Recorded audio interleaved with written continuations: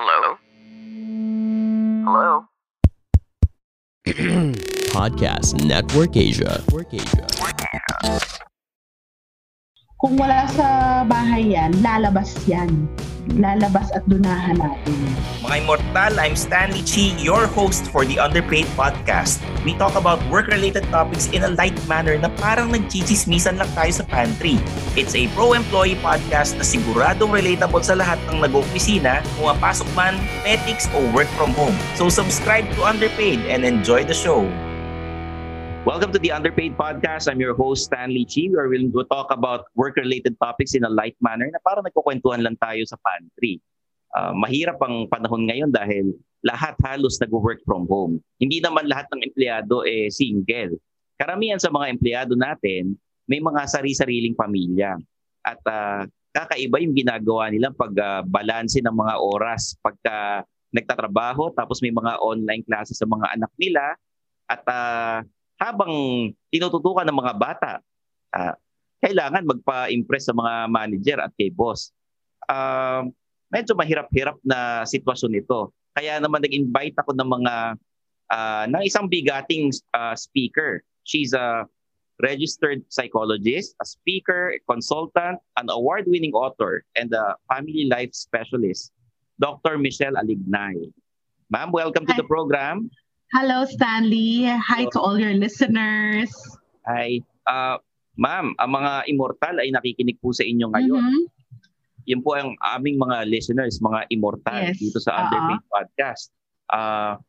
Matanong ko kayo, being a registered psychologist and a family life expert, ngayong pandemic, nag-work from home mga magulang. Mm-hmm. Hindi lang isang laptop ang ginagamit nila. Depende kung ilan ang anak, di ba? Correct. So, sa financial standpoint, mas mahal. Kahit na sabihin yung bumaba ang tuition fee ng mga bata sa eskwelahan, ang gastos sila sa kuryente dahil hindi lang isang laptop ang gumagana ngayon. Sabay-sabay yan. Depende po ilan ang anak.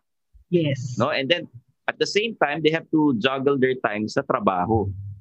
Do you have any tips para sa mga Immortal na may pamilya? Ano bang strategy? I think marami kayong mga Immortal na mga magulang, mga nanay, no? So, ang una nating dapat isipin, ang naka-enroll anak. Ang magulang ay hindi naka-enroll. Kasi alam mo, nitong mga pumasok na itong mga learning from home setup, tapos yung parents work from home. Marami akong nakitang mga memes sa social media na yung parang kumakalat na parang pakiramdam ng magulang sila yung naka-enroll. I-clarify muna natin yung roles. Yung anak, aasistihan lang. Pero ang estudyante, yung anak pa rin, hindi yung magulang. May tawag nga daw dyan ngayon di ba sa ibang school, they work on modules. Ang tawag nga daw ngayon ay ML ng magulang. Module Legends. Ayan. So, narinig ko yan. Natawa rin ako sa narinig ko. So, una, i-clarify natin yung role. Sino ba talaga yung nag-aaral? Pero naiintindihan ko yung predicament ng maraming parents Kaya naman talaga sila nagtatrabaho rin para mabigyan ng magandang kinabukasan yung mga anak nila. Yun nga lang, malaking struggle is, ito yung mga narinig ko, Stanley, while itong last few months, from the month of June, July, August, September, until now, I've been conducting mga parenting sessions for various schools, for various groups. Talagang ang predicament nila, how do you really manage everything? So, ang una nating tingnan, ano yung kapasidad mo? What is your capacity? What is your capacity at the moment? Kasi meron yung talagang hindi makaalis. Yung trabaho mo ba, kaya mong tingnan-tingnan lang yung anak mo? Or may trabaho ka na aalis ka ng bahay and you will leave your kids? You will not work from home. Or kung work from home ka, pag ito na yung mga predicament. Halimbawa may exam yung anak mo, kailangan mo asistihan. Meron kang importanteng meeting, anong gagawin mo? So, iyan, ang hirap niyan, hindi iyan formulated. Naniniwala ko hindi yan formulated na dapat ito. Kasi depende yan sa values mo. Depende yan sa values ng tao. Pag importante sa'yo talaga yung trabaho mo, kasi iyan na magpapasweldo sa'yo Iyan din na magpapaaral sa anak mo Oo. So, I believe, di ba, prioritize mo yung trabaho mo. Halimbawa, meron ka importante presentation, meron ka meeting with the big boss, hindi mo pwedeng sabihin na may exam yung anak ko.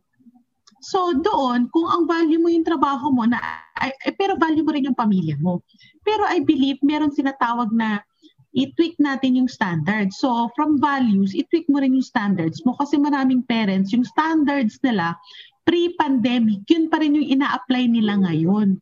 Yun nga yun nga yung ginagawa ng iba. And some of them, dahil panibago sa kanila yung online classes, medyo nag-aalinlangan sila dun sa sa bagong setup ngayon, sa new normal natin pagdating sa education. May mga parents na nagsasabi, may matututunan kaya ang mga bata dahil sa online classes hindi kagaya dati. Tapos may mga hindi lang yung mga buo yung pamilya, may mga single parent din na they juggle their time to take their kids to school, tapos iiwan nila sa eskwelahan. At tapos sila naman nagtatrabaho, ngayon magkasama na sila. Yes. Oo. No? Marami ako nakitang ganyan. I-share ko lang, pwede ko bang i-share yung mga nakita kong mga common questions na during parenting forum. Ito, mga tanong, paano daw pag more than half day ng online yung anak nila? Hindi ba nakaka-addict? Hindi ba addicting to be online? Sasagutin ko yun yung totoong sagot at saka practical answer. Okay. Wala pang na-addict sa school. Diba sana nakaka-addict naman yung mag-exam ka, na-addict tayong mag-aral, pero parang bihira yata yun. Hindi addictive yung online learning. Ang addictive yung online leisure, that is games and social media and videos. So magkaiba yung content. So kailangan marin ng mga parents na magkaiba yung content. So iba yung way ng learning. So pangalawang tanong, may matututunan ba yung anak ko kahit online? Meron. Kasi may tinatawag tayong digital opportunities. Ito yun. Oportunidad natin ngayon. Nag-share tayo ng content. Online lahat. So online platform meron, hindi lang tayo sanay kasi nakaprograma tayo na we learn with the teacher and in the classroom. Pangatlo, ang isa kong narinig sa parents. So paano nga yan kung halimbawa kailangan nilang upuan yung anak. I mean, umupo sa tabi ng anak nila. Babantayan, kailangan ng learning guardian. Oo. Pero paano naman yung trabaho nila? Ako, let's not as an expert, but let's be practical about it. Dito mo i-adjust yung standard mo. Kasi mahalaga rin yung trabaho. Mahalaga yung anak mo. Pero naniniwala ako, kung may relasyon ka sa anak mo, hindi makakabawas sa pagkatao. Hindi mararamdaman ng anak mo you left her out or you left him out. Kasi it's an opportunity for them to be independent also. Parang pag iniiwan sila sa eskwelahan, ganun din. Oo. Pag iniiwan sila sa eskwelahan, ganun din. Pero nandyan ka naman, hindi mo iniwan. It's just that at that moment, you need to attend to something important. Hindi ka naman umalis, hindi mo sila inabandon. So, you should know na may mga bagay na i-adjust mo, not because that you want to, but because at that moment, you need to. And it's an opportunity for you to boost your career and to do your work well. And it's an opportunity for your child for you to see, ay, independent pala yung anak ko, kaya pala niya, kahit hindi ko siya tinututukan. Kasi ang nakita kong maraming inhibitions ng mga parents ngayon, they're afraid to let go. They're afraid na umatras. Gusto nila, alam nila lahat ng nangyayari sa anak nila. Kaya nga minsan sabi ko, pero parang nun naman nandun tayo sa regular school, hindi naman natin inaalam lahat. Yes, why all of a sudden? Gusto nating malaman lahat. Actually, pagka nasa eskwelahan nga, hindi pinapayagan yung cellphone minsan, di ba? Medyo stricto na, tumutok kayo dun sa lessons at sa tinuturo ng mga teachers ninyo. Sa ngayon naman parang naging yung stage parent na ang mga magulang ngayon, parang lahat sa ang tawag dyan ay hovering parents, hovering helicopter parents. Yan, helicopter mom, yung mga ganun, no? Oo. Tapos minsan may mga narinig akong kwento, dinidiktahan pa nila ng sagot yung mga anak nila para perfect. Mhm. Pero alam mo, minsan sinasabi ko yun, sige, dikta nyo ng dikta, pero sino ba ang hindi natuto? Yung anak nyo. Yes. You did not, okay, wala naman, pag tinignan natin, it's out of love that they're doing it. Pero the big question is, are you allowing your child to grow? Oo. After everything, after the pandemic, may natutunan ba yung anak mo? Hindi lang sa lesson, sa buhay. Oo. Makapagbalik yan sa classroom, they cannot function properly wala yung magulang, no? Correct. Naging overly dependent sa parents. Actually, Kaya parang yun yung magandang mag-reflect tayo. Oo. So dapat we have to adjust to the new normal talaga pagdating sa ganyan. How about pagka tayo nagtatrabaho, does it affect the mental health of the parents? Alam ko yung mga bata, it affects their yung how they interact with their classmates kasi iba yung sa personal, iba yung online. 'Di ba? Nakikita niyo yung Okay. Unahin natin 'yan. Ang tawag diyan yung socio-emotional development ng mga bata. Actually, that's a subject that I'm teaching in the graduate school, no? Pero come to think of it, diba may social interaction naman sa bahay? Yes, sa mga magulang, sa mga anak, no? Year, wala lang sa peer group. Mm-mm. Wala lang sa kalaro, wala lang sa peer group. Pero may magulang or may kapatid. So, hindi sila walang interaction. Iba lang yung ka-interact nila. Pwede natin siyang tingnan ng ganun. Kasi sa common question na narinig ko, paano na lang yung socialization ng anak niya? Kausapin nyo, daldalin nyo. Get to know your child all over again. Yun yung isa ngayong pandemic, alam mo, ang isang nakikita kong malaking oportunidad sa parents, it's yung opportunity to get to know your child as an individual. Kasi we are so used na nakaprogram na tayo sa ways natin na yung ways natin nung maliit. Na ways ng magulang natin. Ganun yung pagkakaprograma sa atin. And ngayon, everything shifted. Mm-mm. Everything changed. So, kailangan din natin alamin, hindi mawawala ng oportunidad yung anak natin sa socialization. Kasi tayo mismo, we can interact with them. We can talk to them. We can teach them life skills. Kahit kaya, bigyan din natin ng real life simulation. Halimbawa, turuan mo ulit mag-landline. Tumawag sa classmate. Yung iba naman, they have, nagkakaroon sila ng mga, do you allow your kids to interact via chat or via calls? Kahit na hindi yan madalas, pero provide opportunities for them also. O kaya naman, kung meron kang mga pinsan na somehow, once in a while, nakikita ng anak mo, that's enough opportunity. It all meron starts yung iba home. lang. Diba? It all starts Actually, home. So yes. tama, mas importante ngayon ng role ng mga magulang. They should be more responsible kasi kung paano nila kakausapin ng mga anak nila, ganun din sila makipag-usap sa ibang tao. Kaya imagine mo, lahat ng matututunan ngayon ng bata, lahat ng maa-absorb nila, consciously at unconsciously, it's what's happening in the house. Meron nga mga tanong sa akin, paano po yun yung anak ko talagang sobrang anxious sa online learning? Ito yung una kong tanong. Sa anak po ba talaga nanggaling yung anxiety? Kasi these are the digital generation. Usually, most of them are not really anxious about learning digitally because they're born with technology at their fingertips. Napakadali nilang mag-navigate. Mas madali pa silang natuto ng mga learning platforms as compared to the parents. So, it's not really the child who is anxious. The child is absorbing the anxiety of the parents. Yun yung nakakatawa. The pandemic, takot daw yung anak niya, laging umiiyak. Baka naman yung nanay laging, naku, ano na nangyari dyan? Naku, may COVID case yung kapitbahay. So, these are what we call mga patterns at mga exchanges sa bahay na without us meaning to, mas malakas itong makuha ng mga bata. Tsaka kasi yung learning curve ng mga bata, mataas pa yan. Pag tayo medyo nagkakaedad, minsan pagod na sa trabaho, hindi mo na mahanapan ng time yung magbasa minsan or yung matuto. Di ba? May mga ibang parents na senior na imbis na aralin niya mag-isa, papagawa na lang sa mga anak or sa mga apo no? Kasi talagang sila, una, technology-wise, sila talaga yung digital natives. Tayo ay digital migrants.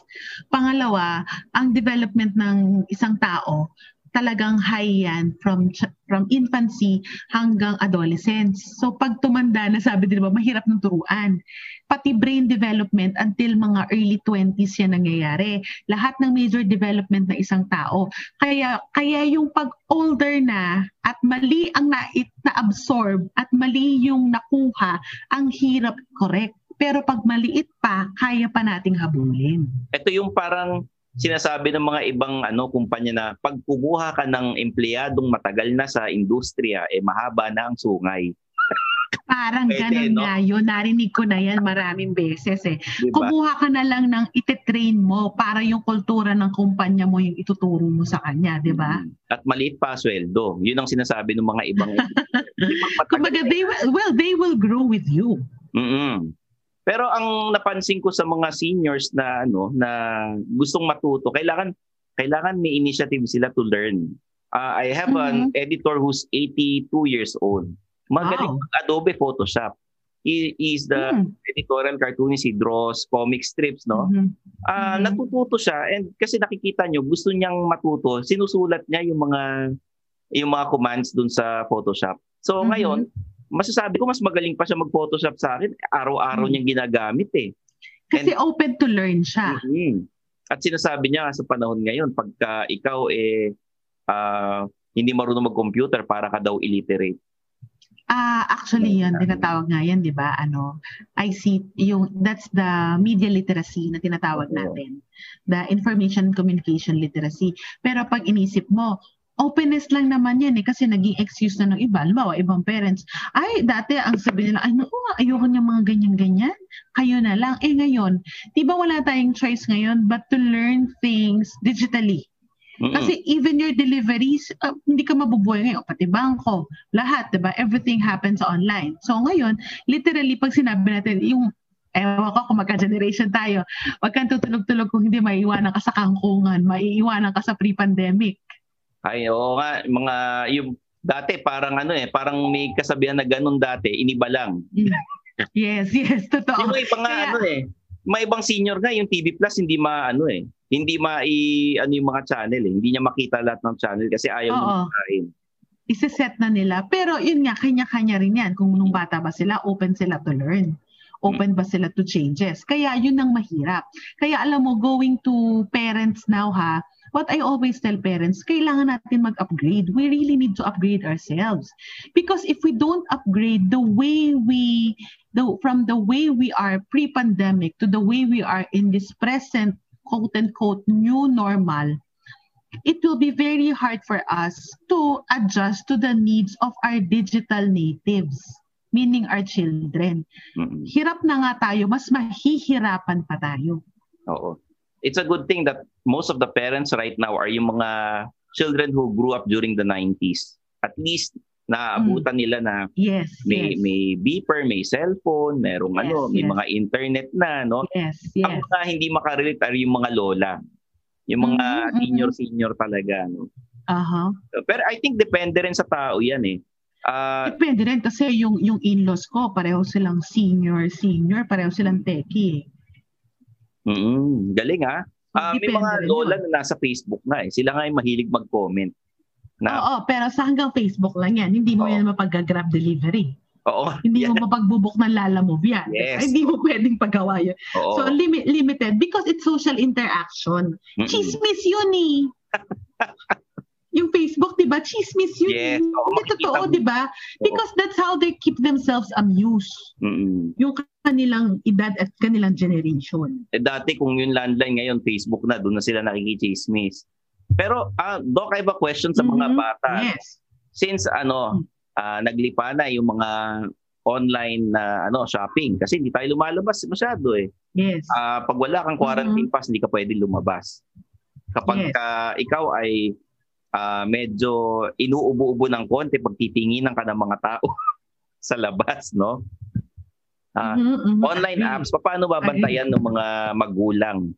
Kasi every child has their own cellphone na ngayon. So what if they order something online? Oo. Tapos do you give restrictions? Bakit inalaw mo? So paano babayaran ng bata? Baka kasi may parents, okay lang ng okay. Kung allowance nila, wala kang allowance, wala kang ipon.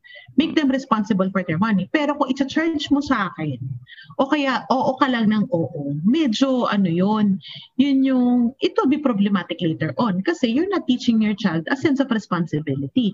You're giving them too much of what they can handle. Kumbaga, order ka ng order. Okay, nice to order, pero may pera ka ba? So, doon papasok, actually, masarap nga magturo ngayon ng financial literacy.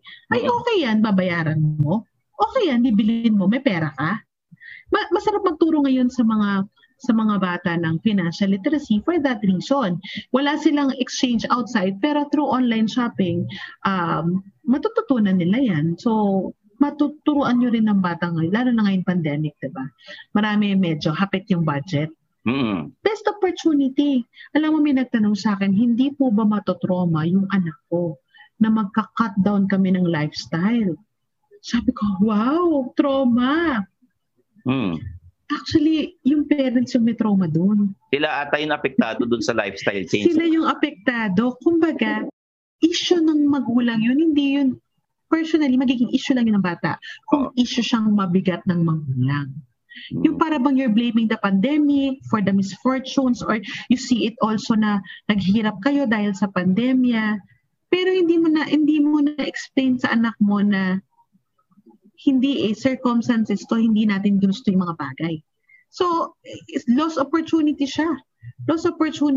Pero ang trauma nun wala sa bata, nasa magulang talaga.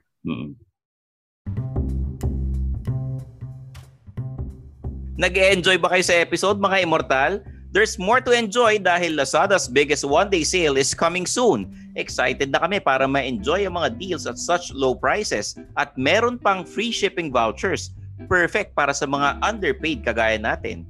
Add to cart now and click on our link to check out on November 11. Don't forget to use my voucher, PNA1111 LAZ, to enjoy 111 pesos off on your first Lazada purchase. Share your online shopping spree on social media by tagging LazadaPH and use the hashtag Lazada1111, Lazada biggest one-day sale, and LazadaPH. Hi, my name is Jelly Victor. And I'm JC Alenis. Do check out the Parent Team podcast, Real Parents Facing Modern Problems Together. This is brought to you by Wyeth Nutrition Parent Team and Podcast Network Asia. The Beauty Authority Podcast, hosted by Dr. Vicky Bello. Hi, this is Dr. Vicky Bello, and why do I think I'm a beauty authority? Well, I've been in clinical practice of dermatology and cosmetic surgery for the last 30 years. And so what we're trying to do with this podcast is to combine the scientific knowledge and research that we always do with the practical, clinical, everyday experience with patients. So I thought this would be a nice, unique way to share with you knowledge about skincare and beauty, etc. The Beauty Authority Podcast. Join me and Katrina Razon, your beauty authorities. Brought to you by Podcast Network Asia and Podmetrics. Hi, I'm RJ Ledesma. Get inside the heads of the country's sharpest and most innovative business personalities and entrepreneurs. Hack your way to success as you learn more about how they think about business. What are their best practices and success secrets? How do they innovate their businesses during the pandemic? And what opportunities do they see in the new normal? Join me on the RJ Ledesma podcast. Doc, I have a scenario here. Some of the kids, alam nyo naman, if there's a will, there's a way. May mga kaibigan yan na if they have yung mga vices, no? Minsan pataguyan, pag itatago ng mga bata, nakagawa sila ng paraan. Some items on the online shopping are not hindi pwede sa mga bata for kids na below 18. Sometimes they order, halimbawa lang, example lang, sometimes they order yung mga nauusong e-cigarettes na mukhang USB. Some of the parents, hindi nila alam na it's e-cigarette. And when they order it online, the riders, they don't ask for the IDs, they don't care, they just deliver the item. Hindi nila alam minor yung tumatanggap. Paano bababantayan ng mga magulang yung ganyan? Gusto ko i-catch yan kasi lagi natin sinasabi, babantayan mo ba? Dalawang klase ang ways ng parents, restriction or mediation. What do I mean by that? Kahit na digital media yan, kahit na vices or ang tawag natin dyan, alam mo, mga risky behavior, di ba? Yes. Yung mga patago, risky behavior yan.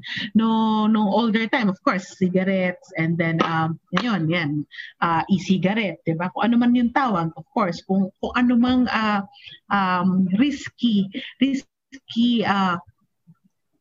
matter yan. Pag sinabi nating restriction, bawal.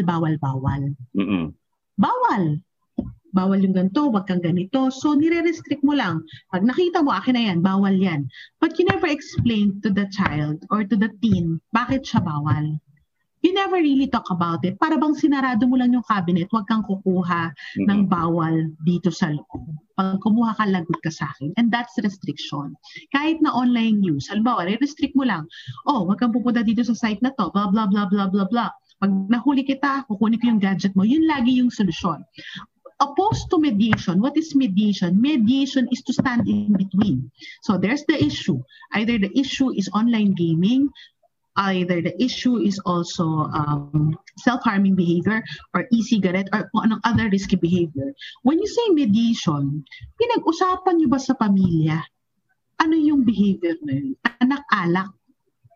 Alam mo, nung maliit ako, gusto kong tumikim ng ganito. Gusto mong patikimin kita. Alam mo mangyayari sa'yo pag nasobrahan, ganito. Alam mo yung e-cigarette, okay rin yan cool tingnan Pero alam mo, maraming pag-aaral, ito yung mga nabasa ko. Ito pala yung mga possible effects niyan. Gusto mong subukan natin para makita natin kung ano. So that's mediation. Pinimediate mo at meron siyang malalim na communication. Yun yung medyo mahina ang maraming parents. Nahihirapan tayong mag-mediate kasi we grew up in a generation na restricting lang. Kung ano yung style of parenting nung sinaunang panahon, yun yung na-adapt nila. No? Yes, yun lang yung ina-apply natin, di ba? Boyfriend, girlfriend, bawal-bawal. Ito pag-inom, yosi, bawal-bawal. So, yun, yung parang bawal dito, bawal doon.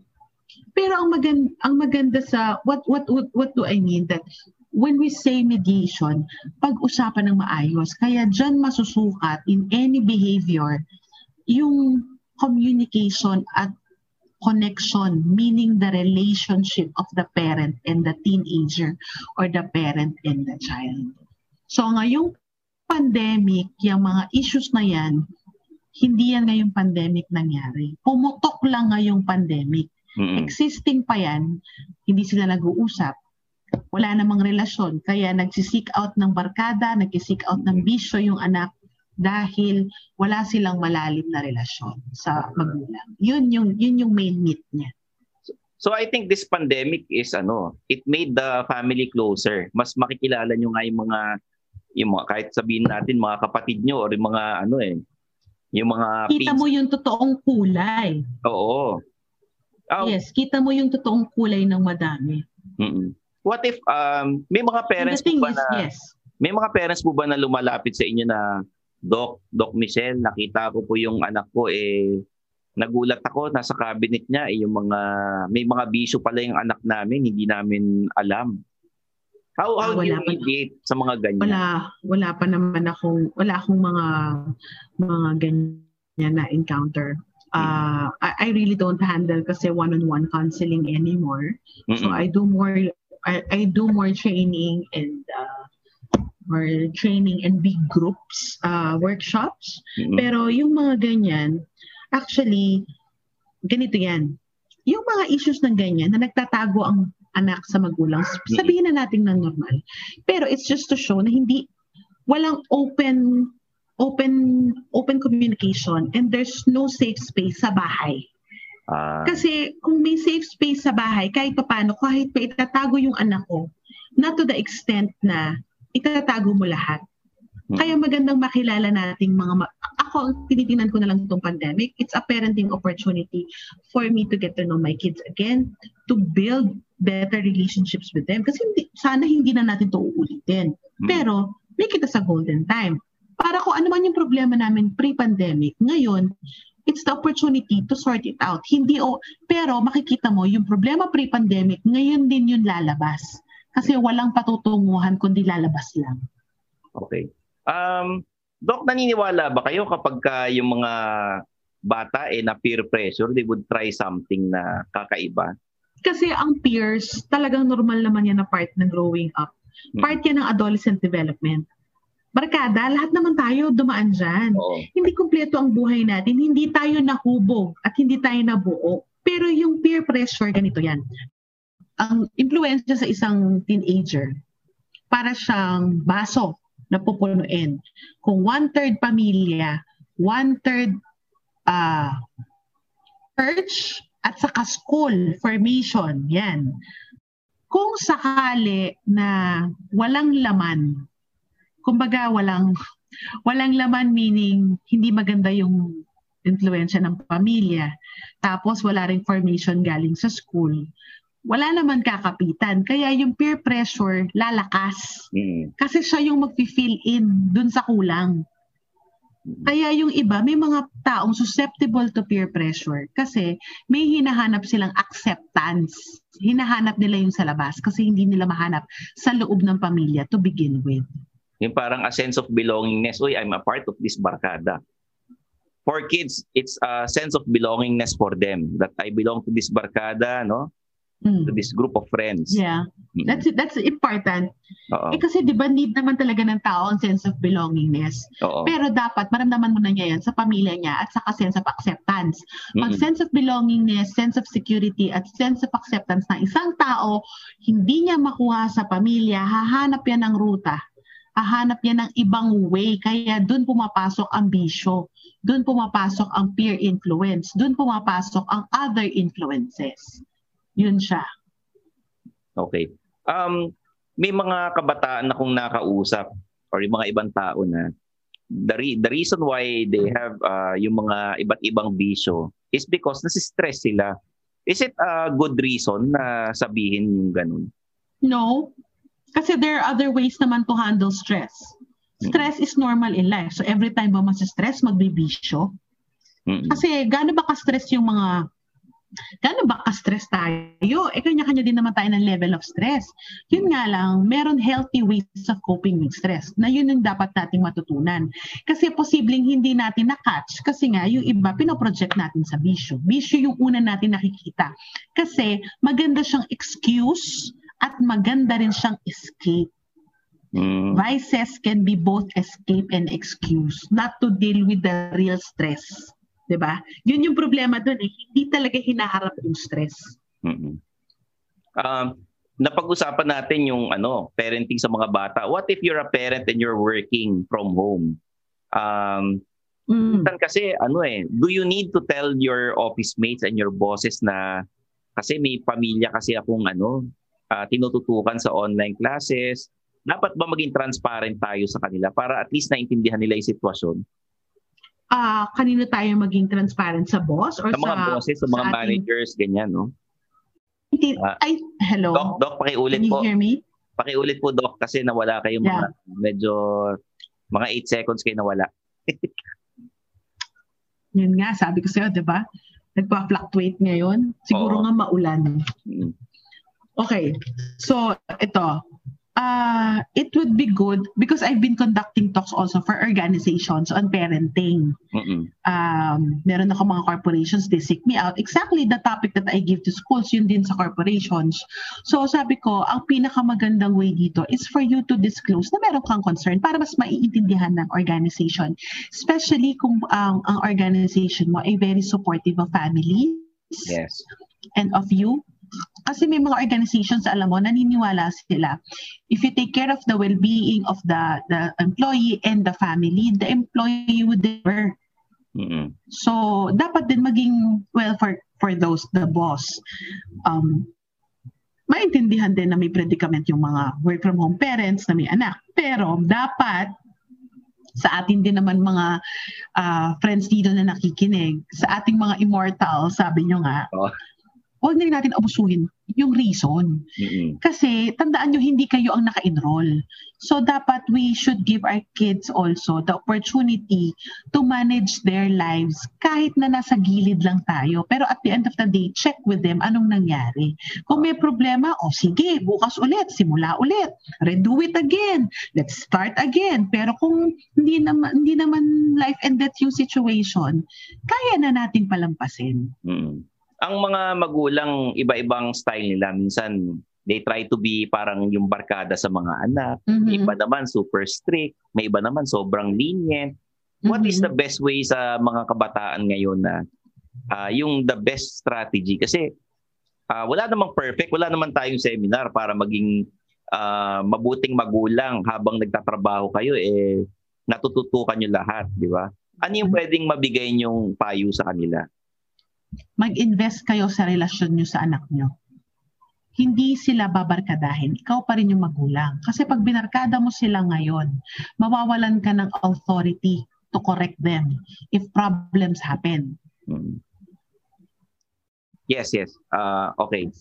Ulitin na natin, Doc, yung sabi yung barkada. Huwag babarkadahin yung mga anak. Yes. Ang isa sa pinakamaganda kong narinig na advice kay Francis Kong. Our kids have only 2 sets of parents but they have many friends. Ibaba natin yan. Totoo yan. Kasi if we become the barkada of our kids, hindi natin sila, mahihirapan tayo to correct them when needed and to put proper boundaries. So, maganda pa rin na ikaw pa rin yung parent pero you know how to connect with them. Talk to them in the language that they know how. Get to know them better. Get to know their interest. Usually, ang parents naririnig ko sasabihin, ano ba yan? Ano ba yung pinaggagawa ng kabataan ngayon? Ano ba yung pinapanood niya mga yan? Hindi ko maintindihan. Ano ba yung laro nila? Hindi ko rin alam. Alamin natin. Kasi pwede. Tapos yun yung magiging source of conversation. So, ang pinakamagandang way ng mga bata ngayon, una, kilalanin mo kung ano yung interest. Pangalawa, ito, narinig ko to many times. Makinig tayo sa kanila. We have to listen without making comments and judgments, ha? Okay. Kasi yan ang madalas na mistake ng parents. Yung pong exam ko, 12/20. Bakit 12/20 lang? Hindi ka ba nag-aral? Kagabi, ang dami na nating komento. Pero hindi ba natin nalaman na baka effort yung 12/20 sa anak natin dahil napakahirap ng exam? Baka siya na yung highest dun sa test, di ba? So baka we have to... iba mas mababa pa sa kanya, siya yung siya lang yung 12/20. Correct. Baka yung iba 8/20. Pero magandang maintindihan at alamin natin, ang pinakamahirap sa parents, alam mo, not to comment. Pero minsan yung mga bata, narinig ko when I was still working as a counselor, yes. Sabi ng mga estudyante ko, Miss, gusto naman namin, makinig lang naman yung parents namin sa amin. So, ngayon na parehong nasa bahay, alam niyo yung mga meal times, either lunch or dinner, ang pinakamagandang technique, gawin niyo siyang time to connect and get to know what happened to you, anak. Tell me about anong nangyari sa school. Tapos, huwag kayo dun magsisermon. Kasi ayaw na nilang kumain na kasabay niyo. So, kung kailangan natin silang i-call yung attention, maybe do it privately. Para hindi sila ma-offend. Pero, ito pa isa ko narinig, Stanley, yung mga parents ngayon, marami nahihiya or nahihirapan sila i-correct yung anak pag kinakailangan. Ito yung sinasabi mo kanina na passive. Yung sinasabi mo na may mga passive yung parents, okay, ang tawag dyan, permissive. Yun yung sinasabi mo, sige lang ng sige, anong gusto mong bilhin ngayon? O sige, mag-online shopping ka. Maayo akong pumasok, sige, matulog ka na. Yung pinapabayaan at any whim ng anak, pinapabayaan. Hindi rin yung healthy, di ba? Yan yung sinabing laki sa layaw. Yes. What if yung iba ang love language nila is giving gifts. So parang nasa-spoil yung mga bata. May mga ibang magulang na na dahil hindi nila naranasan ito nung kabataan nila, gusto nila iparanas lahat sa mga anak.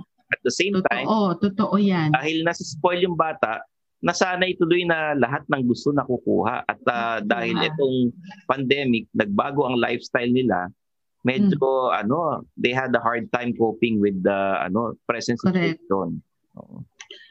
Well, yan yung pinakamagandang maituro ng pandemic. na, sige, gusto mo ng latest sapatos, saan ka pupunta? Lalo na sa mga bata. So, saan ka pupunta? Bibili kita ng 5,000 sapatos. Saan yun lakad? Diyan, sa taas, sa gilid, sa gate. Hanggang doon lang sila pwedeng makarating, di ba? Hindi pwede talaga, technically, hindi pwedeng lumabas. So, saan mo gagamitin? So, it's a good lifestyle check actually. Kung love language yung gifts nyo, ako love language yung gifts ko. Pero sinabi ko sa mga anak ko, hold muna. Kung meron kayong gustong a little something, maybe on your birthday, kung may special occasions, pero hindi lahat. And pwede naman din yung love language. Pakainin mo ng gusto nila. Once in a while, hindi pa rin daily. Once in a while, kung meron sila, we really would like this. Sige, pag natapos kayo lahat ng task nyo this week, na maraming mga kids nag-assessment last week, or nitong bago mag long weekend. Sige, I'll feed you what do you like. Do you like pizza or do you like this? So, pwede naman yon in other means. Mahihirap lang tayo nakakahon lang tayo dun sa mga pre-pandemic ways. Sa ngayon, ang pag-uusapan natin yung mga immortal na magulang habang nagtatrabaho sila. Mabalik tayo dun sa mga bossing na magulang na parang mas gusto nilang magtrabaho. Ano sa tingin niyo yung dahilan nila? Well, one is maybe responsibilities sa work. Diba? Maraming nakaatas sa responsibilidad. Pangalawa, iba yung priority nila. So, hindi naman natin sila pwedeng i-judge kung ano ang priority nila. Kasi baka sa kanila, inisip nila, nagpo-provide naman ako sa anak natin. But at the end of the day, let's remember, on top of being a boss, magulang pa rin tayo.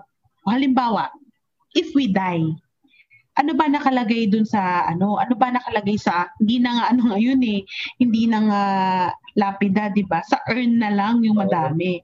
If we die, ano ba nakalagay dun? Pangalan lang naman natin At saka parang a loving dad and father, di ba? Or a loving mother, wife and mother. Hindi naman nakalagay doon yung posisyon natin na vice president for blah blah blah. Wala naman nakalagay doon CEO, wala rin nakalagay doon. So, yun, with that, how do you want to be remembered? How do you want to be remembered? What is it that you really want to live with your kids? How do you want your kids to remember you? Yun, malaking tanong yun. Saka pag wala kayo lagi sa bahay, maghahanap ng father figure or mother figure yung mga bata, no? Yeah, kaya huwag kayong magtataka pag nagkaroon ng mga relationship agad, bumarkada, meron naman natural tayong hinahanap na karelasyon Kung wala sa bahay yan, lalabas yan. Lalabas at dunahan natin. Okay.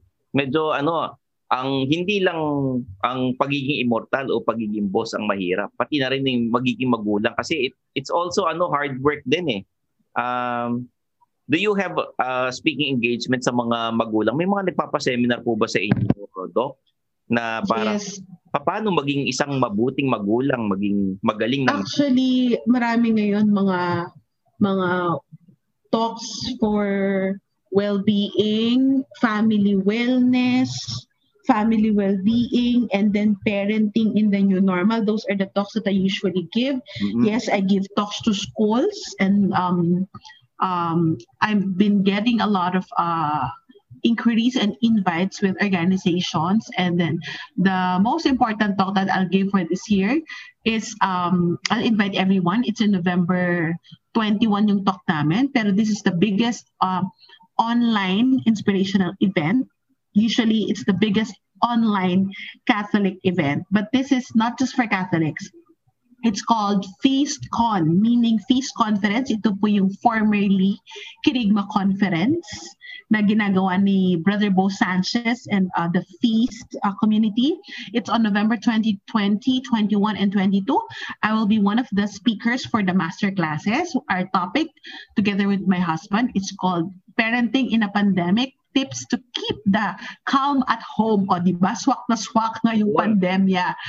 Doc, actually, nagbigay na nga kayo ng teaser kanina Ngayon, pagka naisip yung mga immortal na nakikinig, they would join the FeastCon. if you join the Peace Conference, hindi lang ako yung maririnig nyo, and you will learn more about, you will grow in your family life, you will grow in your health life, in your career, and your spirit. All packaged just for 1 weekend. We have very, very good speakers, including myself and Brother Bo Sanchez and the rest. You can find details at feastconference.com or at Feast Conference in their social media platforms. Okay. That's it. Doc, saan kayo nila mahanap sa social media? What if Okay, I have... thank you. Speaking engagements. Salamat, Stanley. I have my Facebook, my Instagram, and my website, all under the name of Michelle Alignay. That's MICHE1LE. Okay, Michelle with 1L Alignay. I also have my own podcast, but it's my Facebook Live converted to podcast in Spotify. It can also be viewed in YouTube. So every Tuesday and Thursday, 1:30 p.m., I go live. I call it Coffee Break with Dr. Michelle, and I talk about family life, relationship, well-being, and faith. So, yun yung mga topics ko in my own Facebook Live. So, kung gusto nyo ng mga support about your own well-being and family life, tune into that and follow the Spotify podcast or me in Facebook. And I believe, Doc, Michelle, meron kayong mga libro rin, di ba? Saan ba nila pwedeng mabili ito dahil mahirap nang lumabas ng papuntang bookstore ngayon? Yeah. Yung mga libro ko po ay, meron akong 3 libro. Yung isa ay co-author ako ni Dr. Quinely Chua of the Ateneo. It's called Growing Up Wired, Raising Pinoy Kids in the Digital Age. So it's very appropriate for parents now. Mabibili nyo yan sa Anvil Publishing or sa National Bookstore. The other 2 books, isa ay very appropriate, lalo na ngayon yung mga naaaning na sa pamilya. Yung hindi nila maintindihan ano ba nangyayari. To give you more insights about that, I have a book called Family Goals, Embracing the Imperfections of Family Life. Yan ay nanalo ng Best Book in Family Life in the Cardinal Sin Book Awards in 2017. And lastly, yung book na nilaunch ko last year, dun sa mga hindi maintindihan, kung 35 ka na above, hindi mo maintindihan ang sarili mo, baka dapat sa'yo yung The Beauty of 40, Unwrapping the Gift of Midlife. Yan yung about self-worth, self-care, at self-love nating mga adults. Ayun. Para matanggal yung mga excess baggage natin sa buhay. Kompleto, may pansarili, may pampamilya, at may pang-anak. So yung 2 book ko, Family Goals and The Beauty of 40, you can go to my page. There's bit.ly/ Dr. Michelle, or you can look for it at Facebook at Best News. Available yan sa Lazada. Kasama yan sa, I think, naka 25% off yan sa 11/11 sale. Yon. So, there you go. Doc, yan yung mga pag in-order mo sa online shopping, hindi mo kailangan ng ID at pwede sa lahat ng edad. At pwede. At hindi ka lang umorder. Hindi ka lang bumili. Oo. Nag-grow ka pa. Yan. Maganda kasi yung yung hobby na you read books kasi mas nagiging creative ang mga bata. Doc, yes. Ano yung final na payo ninyo sa mga nag-work from home na mga magulang ngayong pandemic? Lalo na may mga anak silang nag-online classes, pati sa mga single parent ka man, kahit mga single. Okay. Ang una, choose your battles. Choose your battles. May mga araw, walang perfectong solusyon. May araw that you be the best employer. May araw that you support your child at your best and at their best. So each day, that's choose your battles. First C. Second C. Each day is also a choice.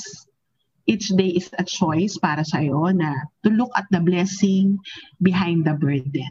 Ang daming hirap, ang daming nahihirapan tayo sa sitwasyon, pero there's an area that we can grow from. And then third, connect before you correct. I think applicable yan sa mga anak, applicable yan sa empleyado rin. Diba? Applicable din yan sa asawa, subukan nyo. Pumondo ka muna pumondo ka muna bago mo sabihin kung ano yung kailangan natin correct. Pero kailangan natin tandaan, parents, ang pinakamagandang na idulot nitong pandemic is kasama natin yung pamilya natin. So, make it as an opportunity for us to grow, to get to know each other all over again, to strengthen our relationships with our family, especially with our kids and our spouses. Kasi yan na yung pinakamagandang mangyayari ngayon. Kung meron man tayong natutunan, maybe it's, kung meron tayong i-recall, ano nangyari sa'yo nung pandemic? Di ba ang sarap na i-recall na pumondo tayo sa kanila, dun sa mga taong mahalaga, sa taong reason kung bakit tayo nagtatrabaho. That's it. Okay, maraming salamat Dr. Michelle Alignay. Mga immortal, kita nyo naman, itong pandemya, may mga positives din naman. We get closer to our family, sa mga, kung meron kayong mga kids, no? Mas makikilala nyo yung ugali nila. Kilalanin nyo, try to connect, at sana, huwag nyo nang gawin yung pre-pandemic way of parenting. Kasi ngayon, iba na sitwasyon new normal way of parenting na dapat. Connect to your kids, connect sa mga kamag-anak, sa mga kapatid. Ultimong mga magulang natin, I think we have to connect to them na kahit na kayo ay nagtatrabaho na. Kasi it all starts at home. So maraming salamat mga immortal. Kita-kits tayo ulit sa susunod na episode. I'm your host Stanley Chi and this is the Underpaid Podcast.